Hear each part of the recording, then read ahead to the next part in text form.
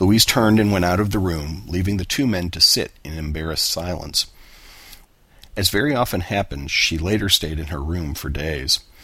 Even when the boy's clothes were packed and he was taken away, she did not appear. The loss of her son made a sharp break in her life, and she seemed less inclined to quarrel with her husband. John Hardy thought it had all turned out very well indeed. And so, young David went to live in the Bentley farmhouse with Jessie. Two of the old farmer's sisters were alive and still lived in the house. They were afraid of Jessie and rarely spoke when he was about. One of the women, who had been noted for her flaming red hair when she was younger, was a born mother and became the boy's caretaker.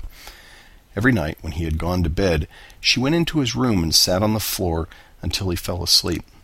When he became drowsy, she became bold and whispered things that he later thought he must have dreamed. Her soft, low voice called him endearing names, and he dreamed that his mother had come to him and that she had changed so that she was always as she had been that time after he ran away. He also grew bold, and reaching out his hand stroked the face of the woman on the floor so that she was ecstatically happy. Everyone in the old house became happy after the boy went there. The hard, insistent thing in Jessie Bentley that had kept the people in the house silent and timid, and that had never been dispelled by the presence of the girl Louise, was apparently swept away by the coming of the boy.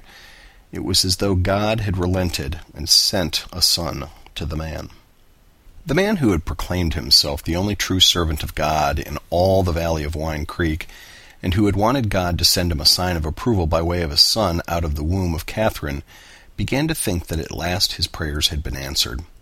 Although he was at that time only 55 years old, he looked 70 and was worn out with much thinking and scheming.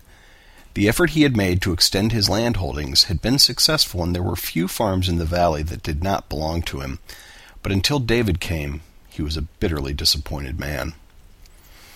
There were two influences at work in Jessie Bentley, and all his life his mind had been a battleground for these influences. First, there was the old thing in him. He wanted to be a man of God and a leader among men of God. His walking in the fields and through the forests at night had brought him close to nature, and there were forces in the passionately religious man that ran out to the forces in nature.